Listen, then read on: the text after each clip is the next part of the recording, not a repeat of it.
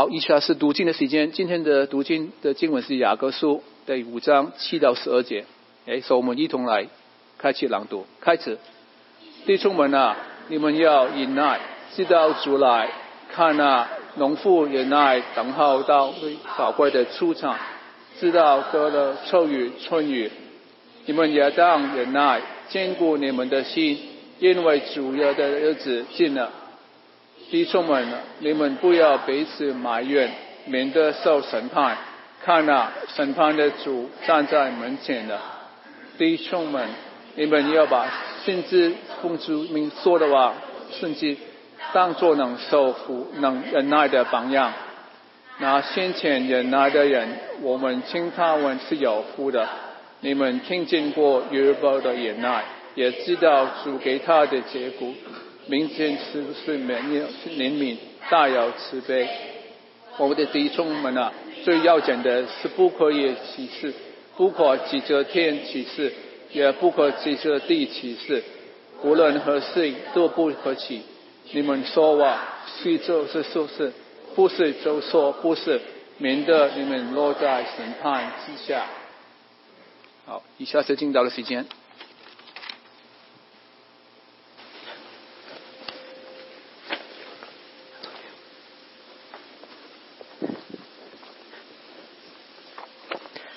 亲爱的弟兄姐妹们，平安！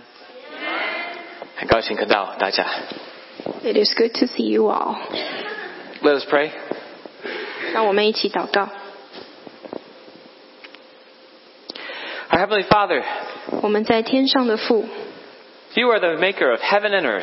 你是创造天地的主， You are our Heavenly Father. 你也是我们天上的父。But Lord, You know our rebellious ways. 主啊，你知道我们离经叛道， You know our brokenness. 你也知道我们的破碎。And You see us sitting in darkness until Your light in Christ shines upon us. 你也看到我们一直是坐在黑暗当中，一直到主耶稣基督的大光照亮在我们身上。Lord, in our brokenness, we need Your word this morning.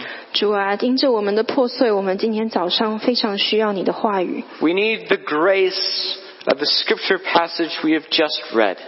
我们需要我们刚刚读的这段经文当中的恩典。Would You shine Your light on this text? 主啊，求你的光就亲自照亮这段经文， And help us to apply it to our lives, 也帮助我们能够把它应用到我们的生活中， that we may respond to Your grace in a fitting way. 让我们能够以合一的方式来回应你的恩典， We may no longer walk in darkness, but walk in light. 让我们不要再继续的行在黑暗中，而是行在光明中。 May the words of my mouth and the meditations of our hearts be honoring and glorifying to You. 愿我口中所说，心里所想，都荣耀你的名。 Pray in Jesus' name. 我们这样祷告，奉主的名求。 Amen. I want ice cream. 我要吃冰淇淋，我现在就要。 Have you ever heard a 3-year-old express his desire for ice cream? 你有没有听过一个3岁小孩表达他想要吃冰淇淋的渴望？ He wants ice cream. 他要吃冰淇淋， He wants it now. 他现在就要吃。 It seems that patience does not come easy to small children, sometimes their parents. 好像对小朋友来说，耐心并不是这么容易得着的。其实对家长也不是这么的容易。 I know many of you have been there. 我知道我们当中许多人，我们也曾经经历过。 You come back from doing some chore away from the children to find them jumping on the furniture. 你可能让小孩自己玩了一下，然后去别的地方做干活，然后回来的时候发现他们竟然在家具上跳。 Siblings are fighting over some toy. 或者是兄弟姐妹正在抢玩具。 The baby has crayons in his mouth. baby 不小心吃到了蜡笔。 He's just been doing his artwork on the wall. 他刚刚拿着蜡笔在他的墙壁上作画。 And as for your patience, 耐心在哪里？ it's easy to lose one's temper in such a situation. 在这样子的情况下，我们很容易就失去耐心而发脾气。 But you know, we see impatience everywhere. 但是我们常常看到没有耐心的表现。Not only in the home with small children, but also in the grocery store checkout line. 不只是在有小孩的家庭当中，其实在我们去买菜的时候，当我们在等结账，我们也常常看见没有耐心的举动。We see impatience in the workplace. 我们在我们工作的地方也看到很多没有耐心的行动。We see impatience in our own driving habits. 我们自己开车的时候也常常显出我们的没有耐心。Impatience, it seems, is everywhere. 没有耐心，耐心好像很难找。In our scripture passage this morning, James is writing to his fellow believers. 我们今天早上所读雅各书的经文，雅各写信给基督徒。In the preceding passage, James has been rebuking a group of unbelieving, wicked, rich who live with no regard for God. 在我们上一次读的雅各书的经文，雅各在那里斥责富有的人，他们并不敬畏神。He's rebuked them so that his fellow believers will not set their hearts on riches. 雅各斥责这些富有的人，这样子其他的基督徒才不会以财富为最终的目标。After all, in living for this life only, the rich will live for themselves. 因为如果我们只有今生可以活，那我们做的一切都是为了自己。And in order to gain and hold on to riches, sometimes they will abuse the poor, those who serve them. 而常常为了要链住财富，这些富有的人就常常会欺压贫穷的人。In fact, by holding back the wages of the harvesters who work their land. 有些人甚至不愿意付给工作的人他们应得的工价。The wealthy landowners stole the livelihoods of their employees. 这些非常有钱的地主，他就把他的为他工作的人，他们生活所需要的都夺走了。But many of the believers in the early church were these harvesters, these employees.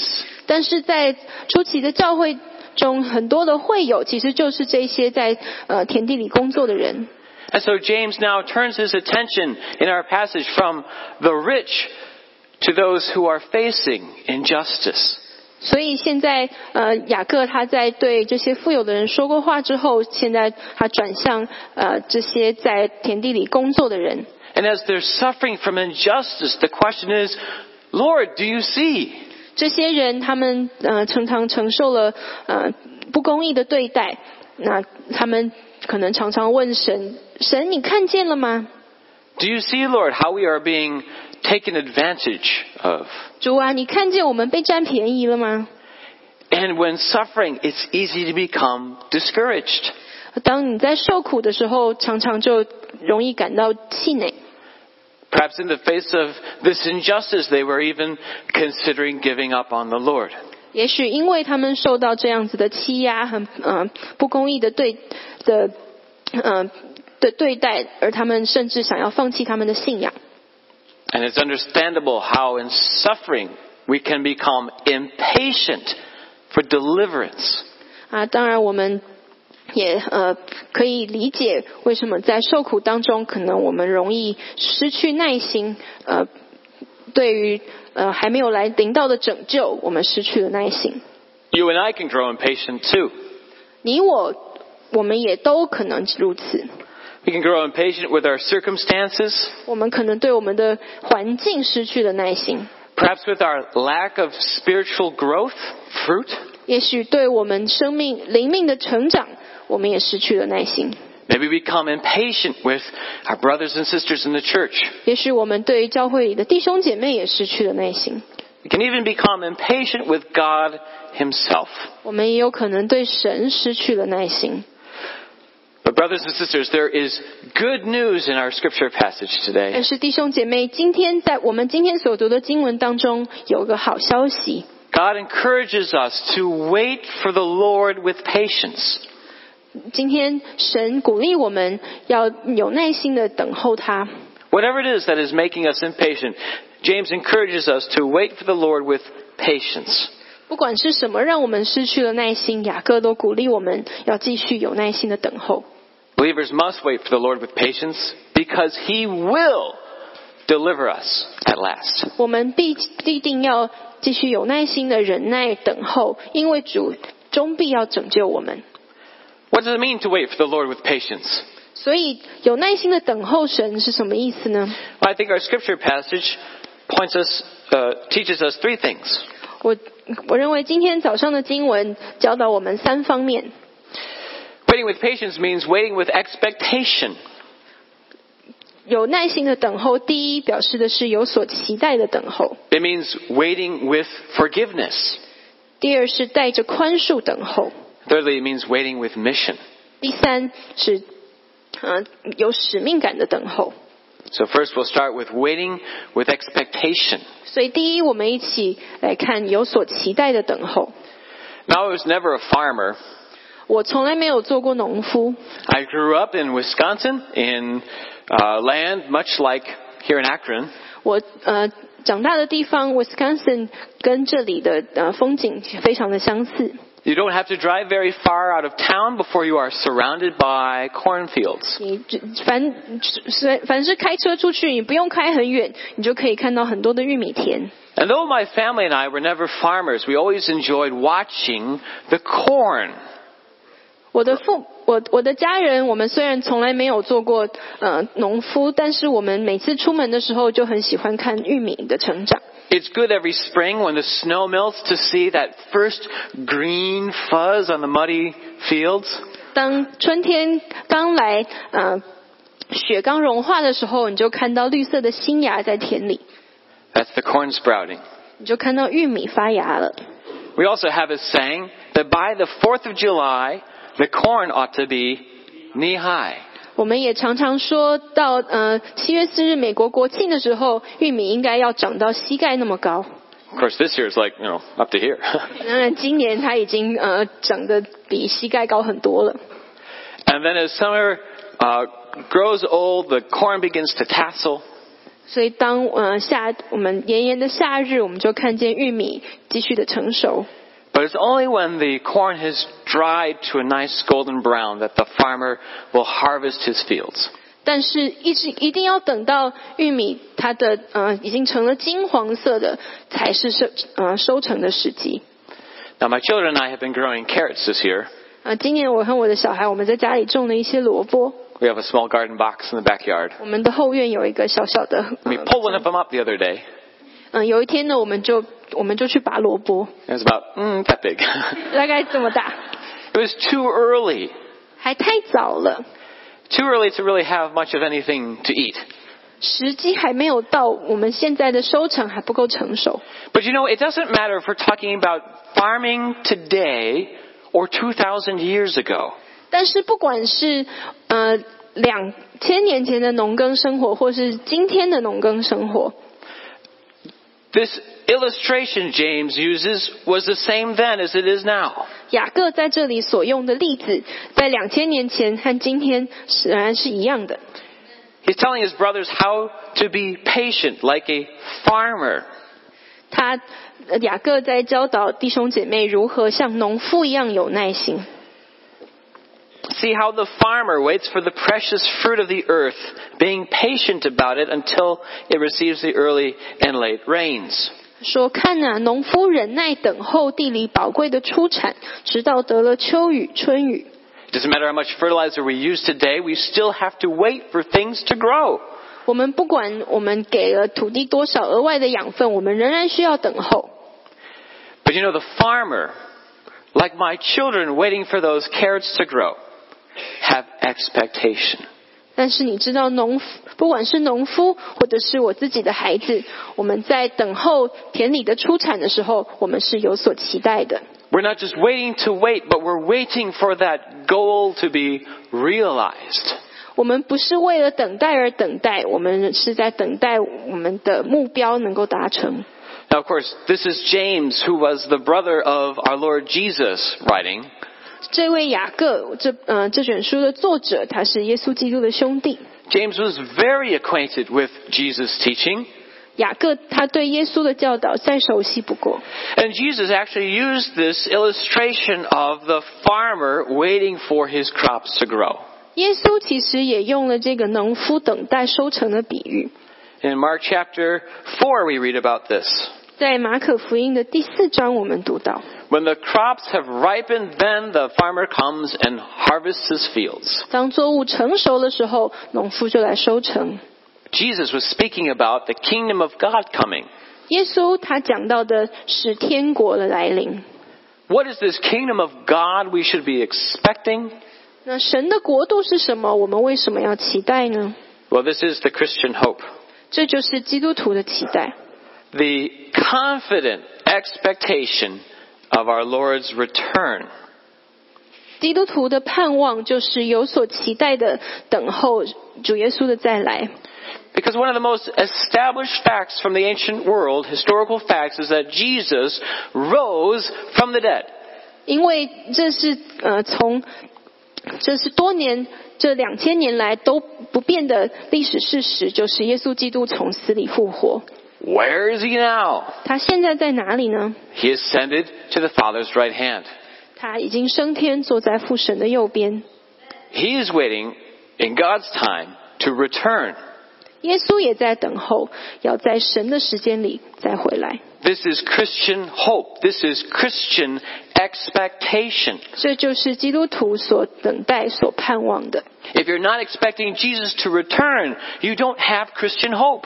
如果你不期待耶稣回来，你就没有了基督徒的盼望。 And if we do not have hope, then it's easy to be discouraged. 如果我们没有了盼望，我们就很容易的感到挫折、气馁。 But James encourages us to establish, to strengthen our hearts. 但是这里雅各他就教导我们，鼓励我们要坚固我们的心。 What's to strengthen our hearts? 坚固我们的心是什么意思？ The Lord is at hand. 因为主来的日子近了， He is coming soon. 他就快要来了。 It's to build up our expectation. 就是让我们能够有更高的期待。 That just as Jesus ascended to the Father's right hand, so he will descend at the last day. 耶稣如他怎样的升上个高天，他也要怎样的回来。 Well, very well. It'd be nice to see Jesus. What should we expect on that day? 好，再看到耶稣挺不错的。那我们在耶稣再来的日子，我们应该要期待什么呢？ We don't have to wonder because Jesus himself told us. 我们并不需要猜测，因为耶稣自己已经告诉我们。 Of course, the Old Testament has a lot to say about the day of the Lord, or the day of judgment. 当然，在旧约当中，我们常常看到主的日子或者是审判的日子。 In Matthew chapter 5, Jesus told us that all people who have ever lived will be gathered together. 在马太福音第5章，耶稣说，所有的人，一切的人，曾经在世上活过的人，都要被聚集。 There will be a resurrection from the dead of everyone. 所有人都要从死里复活。 We will be separated into two groups, 我们将要被分成2群， the sheep and the goats. 绵羊和山羊。 Those who are blessed by the Father and those who have been cursed. 那些被神所赐福的，以及被神所咒诅的。 Those who have been united to Christ through faith and those who have refused him. 那些凭着信心与基督联合的，还有那些拒绝耶稣的。 God's judgment will fall upon those outside of Christ. 神的审判将要临到那些拒绝耶稣的人身上。 God's judgment will fall on Christ for those who have longed for his appearing. 对那些盼望耶稣再来的人，神的审判其实已经临到耶稣的身上。 In short, God's perfect justice will be satisfied on that day. 也就是说，神他完全的公义那一天将要得到彰显。 Now, if you've lived a comfortable life and no one has ever offended you, this might sound very, I don't know, interesting.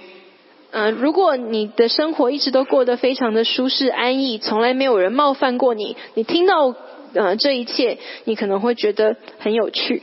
But if you have ever been the victim of injustice, 但是如果你曾经遭受到不公义的对待， or you have been disturbed by the injustice that we see all over the world, 或者是当我们看见世界上这么多的不公义的事情在发生， and you long for there to be true justice in the world, 你非常的渴望这世界上能够有真正的公义。 you know, we should seek justice in this life.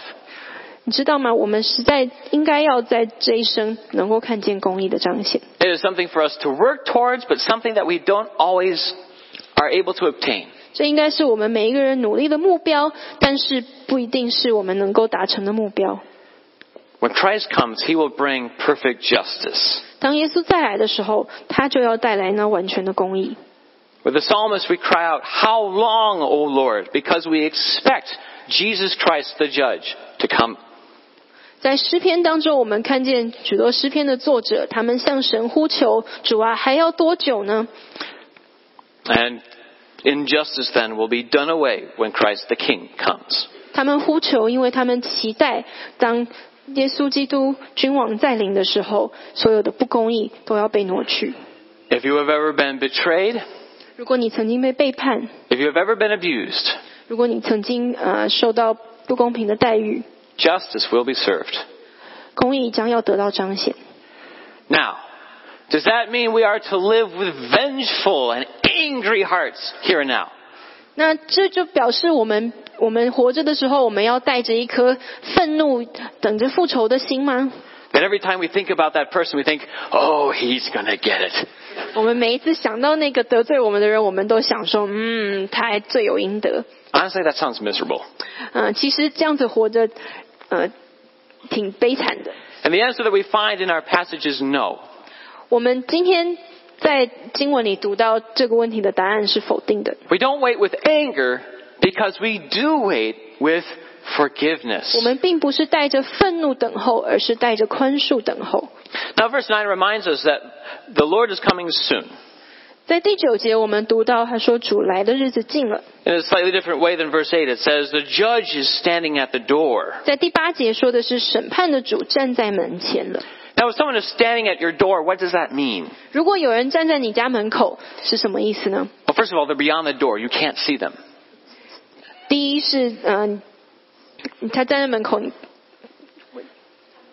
看不见他。 Yeah. I mean, usually they'll knock, right?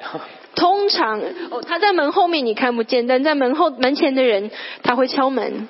This is the Lord of all.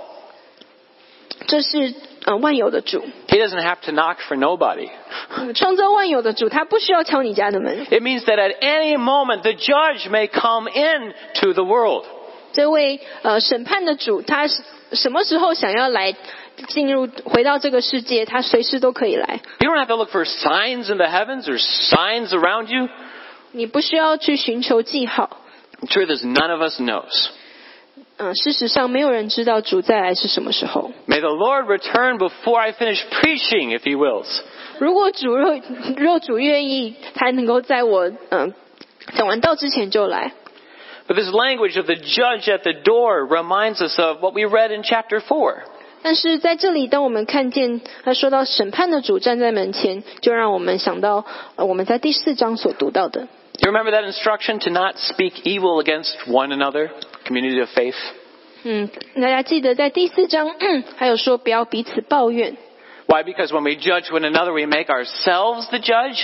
因为当我们彼此论断的时候，我们就把自己立作了审判官。 That brings us into conflict with the real judge. 当我们自立为审判官的时候，我们与这位真正的审判官就起了冲突， Can bring us under condemnation. 就让我们被定罪了。 Now, in our passage, this is expressed in terms of grumbling.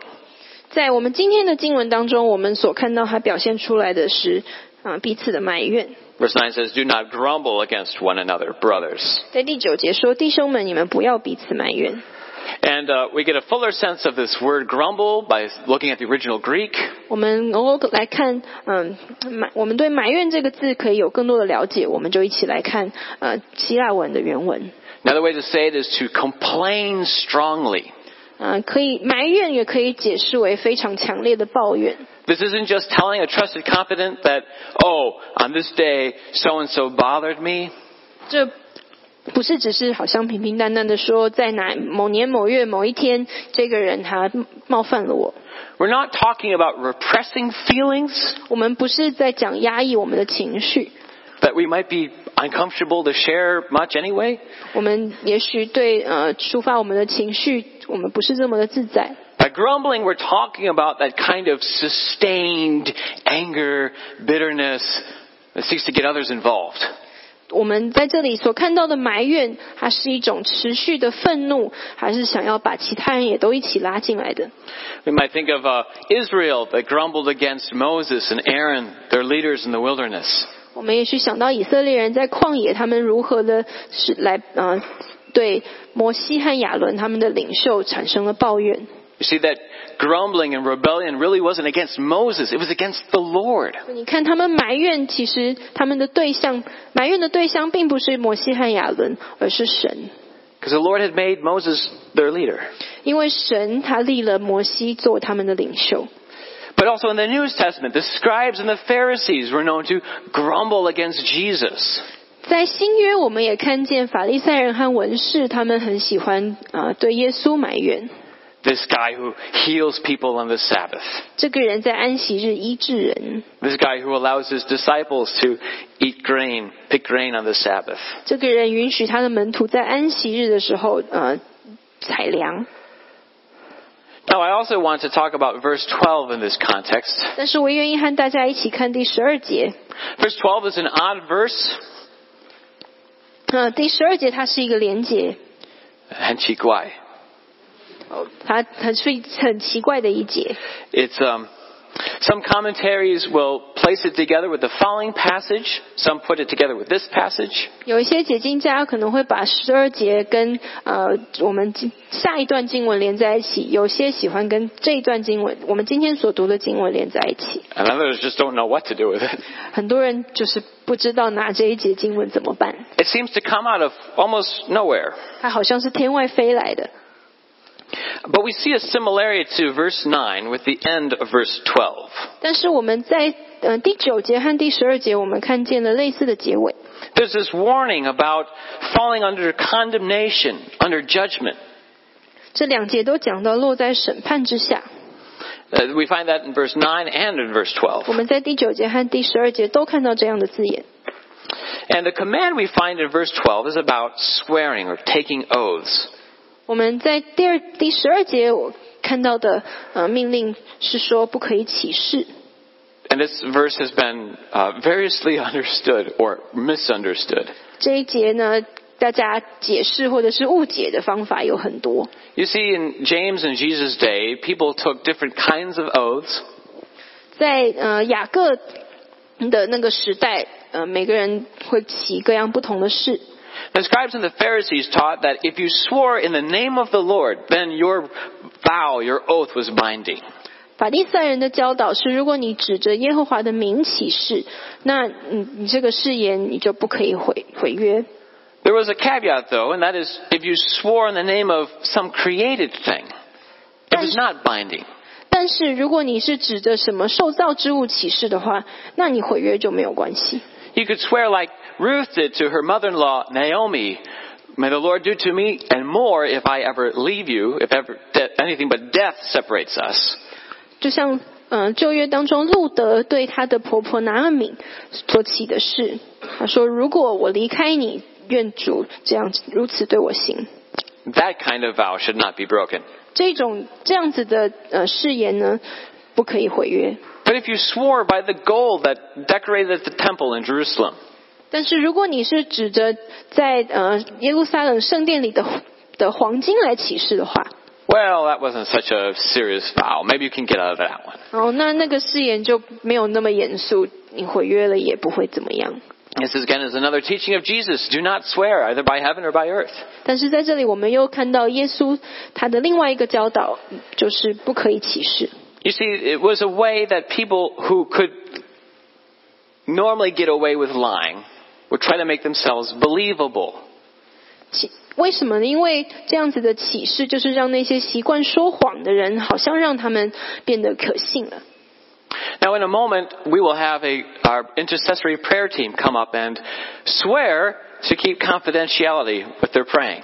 我们等一下崇拜当中，我们会有我们的中保代祷勇士来到台上，他们也会起誓，有这样子的誓言，要对秘密的代祷事项保密。When you go to court and testify, the judge may have you put your hand on a Bible and swear that you will tell the truth. 当你上法庭作证的时候，法官可能会要你把手放在圣经上起誓，你讲的全是实话。And we can think of both of these forms of swearing as mainly geared towards those outside the church. 你可能这样子的誓言，我们可能是给就是教会以外的人看。Perhaps this is your first time to church and you would like to have prayer. 也许就是你第一次来到教会，你希望有人为你祷告。This swearing-in ceremony today can assure you that your prayer will be kept confidential. 今天这样子的宣誓典礼，就是向你保证你的代祷事项是绝对保密的。But again, here in the context, James is talking to fellow believers. 但是在我们今天的经文当中，雅各他所写信的对象是基督徒。The teaching here to let your yes be yes and your no be no is to be honest to one another. 雅各在这里的教导说，你们说话是就说是，不是就说不是。所教导的是要我们对彼此诚实。You don't need to use oaths that you can break and then effectively lie to your brothers and sisters in Christ.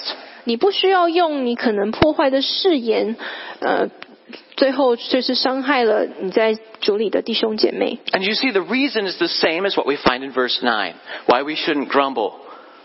所以在这里12节的教导和第9节，他们的用意其实是一样的。The deeper concern is love for your neighbor. 不管是埋怨或者是启示，其实我们最关切的是我们对邻舍的爱。We are not loving one another when we lie and deceive each other. 当我们说谎欺骗对方的时候，我们并不是在爱我们的邻舍。Perhaps it's tempting to grumble about the unreliable brother or sister who has lied. 也许在第9节当中，那些喜欢在埋怨的人，他们是在埋怨那些时常欺骗人的弟兄姐妹。But do you see that that not forgiving is also not loving? 但是我们也可以看见，如果我们不愿意饶恕，那也是不爱人的举动。And both of these can bring us under condemnation for this reason. 这两件事情都会让我们落入审判之下。It is not that we save ourselves by our works. 我们并不是靠着我们的行为得救。None of us can ever atone for our own sin against an infinite and almighty God. 我们没有人能够对神赎我们自己的罪。The reason that these sins could bring us under condemnation is if we have really failed to receive Jesus Christ. 为什么这里不管是埋怨或者是启示，为什么这样子的行为会让我们落入审判之下？是因为我们的心，当我们有这些行为，那表示我们的心并没有真正的接受耶稣基督。Why is it that you and I must wait for Jesus with forgiveness? 为什么我们要带着宽恕来等候耶稣呢？ Of course, we sin, we offend one another. 我们仍然会犯罪，我们仍然会彼此的得罪冒犯。And when those in the church disappoint you, it can be incredibly discouraging to following Christ. 而当在教会里的弟兄姐妹让我们感到失望的时候，也许会让我们对跟随耶稣，我们也感到更加的困难。But brothers and sisters, we are waiting for Christ. 但是弟兄姐妹，我们一起来等候基督。Jesus who died in your place and mine on the cross. 耶稣基督在十字架上为你我受死。The reason why we can forgive one another is because God has forgiven us. 我们为什么能够彼此饶恕呢？是因为神已经饶恕了我们。And God has forgiven us because Jesus bought our forgiveness with His blood shed on the cross. 神饶恕我们，是因着耶稣基督在十字架上为我们所流的宝血。Husbands and wives are different from each other. 夫妻彼此也不同。When we come into a marriage, we discover that pretty early on. 当我们可能刚结婚的时候，就会发现我们彼此的不同。We find there are different ways we like to do things. 我们也发现我们彼此做事的习惯不同。Maybe he has a habit of leaving his dirty clothes around on the floor, as he did in his bachelor days. 先生喜欢把他的脏衣服丢在地上。Maybe she has a habit of washing all the dishes by hand and doesn't use the dishwashing machine. 也许太太喜欢用手洗所有的脏碗盘，而不喜欢用洗碗机。And it can be easy to be frustrated with your spouse. 我们很容易对我们的另一半很不高兴。Not only are there squabbles in the home, but then there's the storytelling with your friends. 不只是在家庭当中的纷争，我们也许跟朋友之间也会有这样子的埋怨。When you get together for lunch with your friends, the conversation turns towards your spouse's shortcomings and failures. 就是可能当我们跟朋友聊天的时候呢，我们就会讲到我们对我们的另一半的不满。And while there's a place to be supportive of one another, 我们是要彼此支持。You realize what that is. 但是你知道，当我们对你的朋友抱怨你的另一半的不是的时候， That's grumbling against your covenant partner. 其实是对你誓约一起共度终生的立约的伙伴，这是对他的埋怨。And it becomes very hard to wait for Jesus in a healthy marriage when there's nastiness and nastiness. 当我们这样子有就是非常这样子的埋怨发生的时候，就很难在婚姻当中耐心的等待耶稣。Instead, recall that the one who loves you and gave his life for you is coming back. 所以，与其埋怨，我们却是要很有耐心，而且就是时常的想到那位爱我们的主如此的等待。We've all betrayed him in many times in many ways. 我们可能被背叛、被冒犯了很多次。But remember that he still loves you and he still forgives you. 我们是得罪了神，我们的神这么多次，但是神仍然爱我们，也饶恕了我们。He bought your forgiveness with his own blood. 他用他自己的宝血换得了你的饶恕。Extend that forgiveness to that person in your life. Maybe a spouse, maybe a coworker. 我们也应当如此的来饶恕那些冒犯我们的人，不管是我们的配偶，或者是我们的同事。Maybe a brother or sister in the church. 或者是在教会中的弟兄姐妹。And wait with forgiveness. 我们要带着宽恕来等候耶稣。Third, we wait with mission. 第三，我们要带着使命感来等候。You know, sometimes I like to read tips on productivity. 有的时候我喜欢去找一些能够可以很有效率工作的方式。I like to be able to get more stuff done in less time. 我喜欢在更短的时间内完成更多的事情。There are, of course, only so many hours in the day. 一天就只有24个小时。We only have the ability to work so fast. 我们工作也只能这么快。But one of the tips that I've come across is how to make use of waiting time. 但是我曾经读到有一个人所提供的建议，就是我要来怎么样的来利用我们在等待的时间。You know, there are lots of times in life that we spend waiting around for things to happen. 你知道，我们人生有很多时间是花在等待这件事上。Maybe you're waiting for your child to be released from school to take them home. 也许你在等小孩放学，带他们回家。Or you're waiting in the doctor's office for your appointment. 或者是你在医生的诊所在等着看医生。It's like that page in Dr. Seuss's book, Oh, the Places You'll Go. 在Dr. Seuss 的书里面有这么一页。One of those places you may go is the waiting place. 在那本书里面呢，有一个你可以去，有这么多的你可以去的地方，有一个地方叫做等待的地方。You find people waiting for all sorts of things. 你在那里看到人为了很多不同的原因在等待。Waiting for a train to come or a bus to go. 等火车，等公车。The rain to come or the wind to blow. 或者是等下雨，等风吹。People are always waiting. 人总是在等待。One of the things you can do when waiting is to do something productive. 所以你在等待的时候呢，你可以做的其中一件事情就是可以做一些可以做事情。That means not trolling your friends on social media. 那就表示呢，你不要在好像社交媒体上面去跟踪你的朋友。You're not merely playing a video game on your smartphone. 或者是在你的手机上玩游戏。You could perhaps read a book. You could read the Bible. 你可以读书，你可以读圣经啊。You could plan the rest of your day. 你也可以计划你接下来一天的行程。There are lots of things you can do while waiting. 你在等待的时候可以做的事情其实很多。 Now, James encourages us to wait with mission. 在这里雅各鼓励我们要带着使命感等候。 Now, if you remember back to James chapter 1, James has talked about waiting through trials of suffering. 如果我们还记得在雅各书第1章，雅各提到在苦难当中等待。 He says that when you come to Christ, your trials take on a new purpose. 他说当我们等候基督耶稣的时候，我们所受的苦难也都有了新的意义。 We can consider it joy whenever we face trials of various kinds because we know God will use them to grow us in a greater Christ-likeness.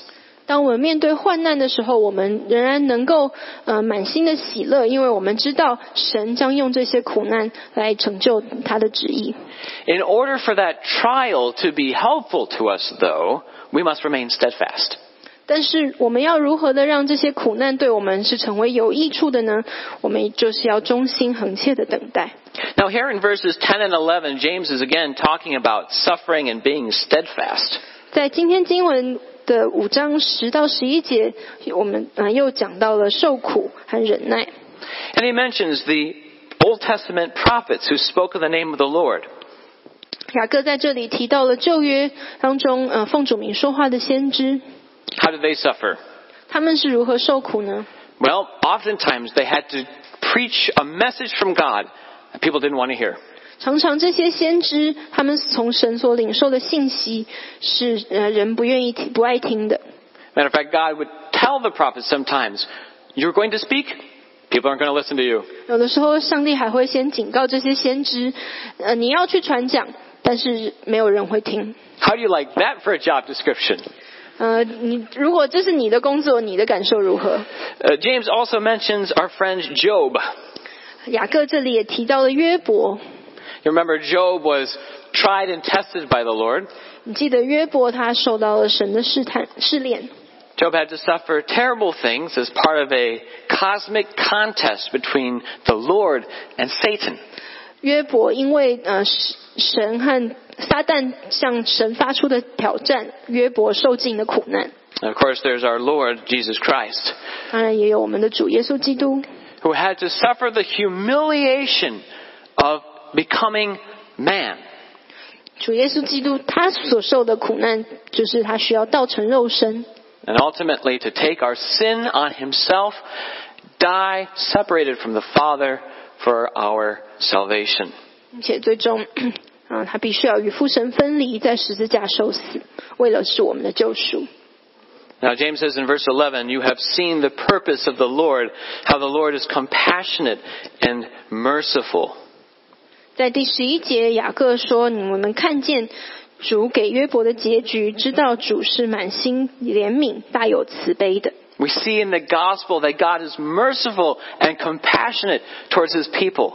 我们在福音书当中，我们看见主耶稣是如何的满有怜悯。 God is in fact redeeming us, restoring his creation. 神他正在救赎我们，也正在修复他的创造。 You see, we see throughout the Bible, 我们在整本圣经里面都能够看到， we see God's purposes ripening. 我们就看见神的计划就一直在成熟当中。 And it is for this that the prophets and Job and our Lord Jesus had to suffer. 也就是为了神的计划，所以这些先知还有约伯，甚至主耶稣基督都必须要承受苦难。 Because in the beginning, and that's where the gospel begins, God created the heavens and the earth. 因为起初神创造天地， And God created all things good. 神创造的一切都是美好的。 God was pleased with the way he made it. 神他看一切都是美好， But then we rebelled against God. 但是我们背叛了神， We corrupted the creation. 我们把神的创造给破坏了。 But rather than crumple the paper and throw it away and start all over again, 但是神他并没有把他的计划揉烂，然后好像重新开始。 God is taking his creation and restoring it. 神他正在修复他所创造的。 He's found the furniture cast away on the street corner. 他看见那个被丢弃在路边的家具， He's taking it home and he's refurbishing it. 他就把那个破坏掉的家具带回去修好了。And that's where the story is going. That's our expectation when Jesus Christ comes again. 这也就是我们所期待耶稣基督再来的时候的景象。That God's purpose of restoring creation will be done. 就是神他修复的工作就要完成。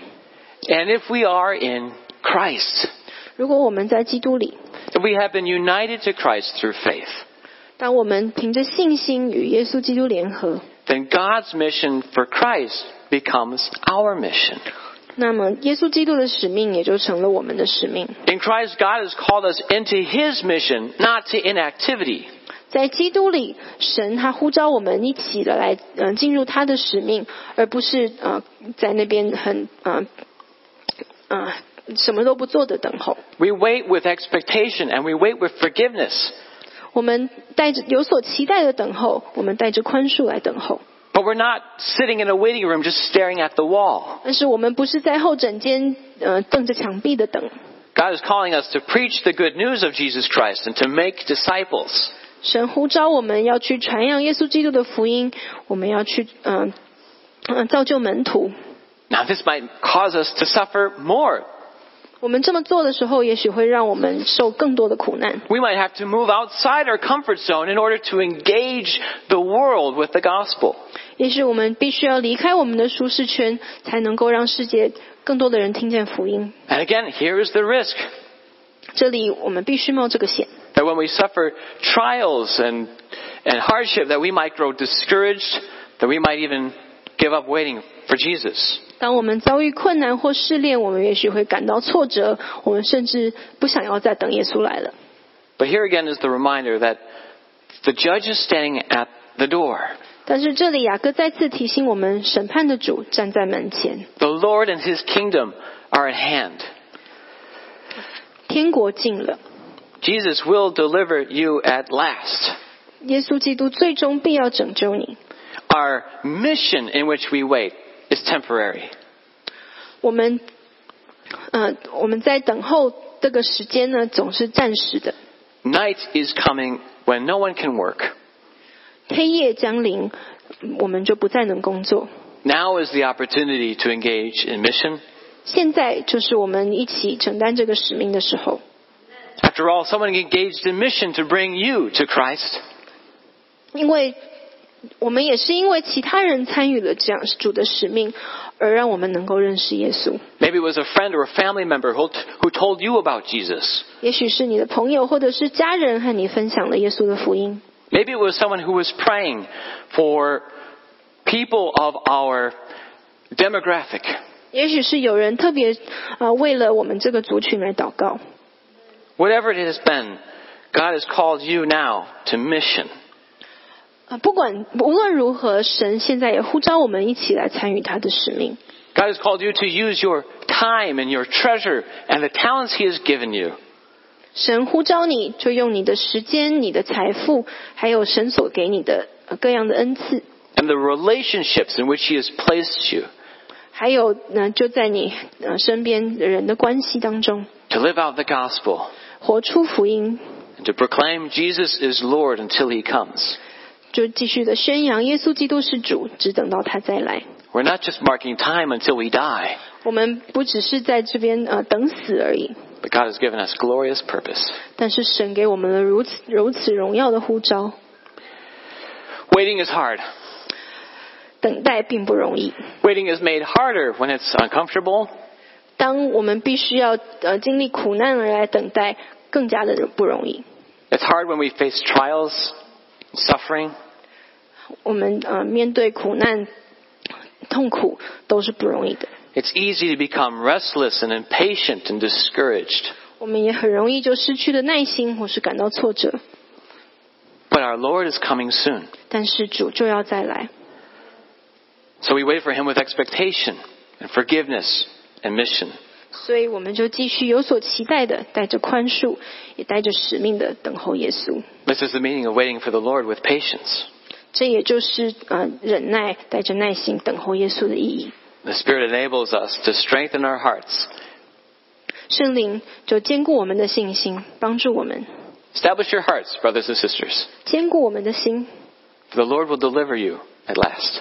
因为主耶稣基督必要拯救我们。 Let's pray. 让我们一起来祷告。 Heavenly Father, thank you for the great hope that you have given us in your Son, Jesus Christ. 主啊，谢谢你在耶稣基督里给我们如此的盼望。 Come, Lord Jesus, we pray. 主啊，求你快来， In Jesus' name, 我们这样子祷告，奉主的名求。 amen.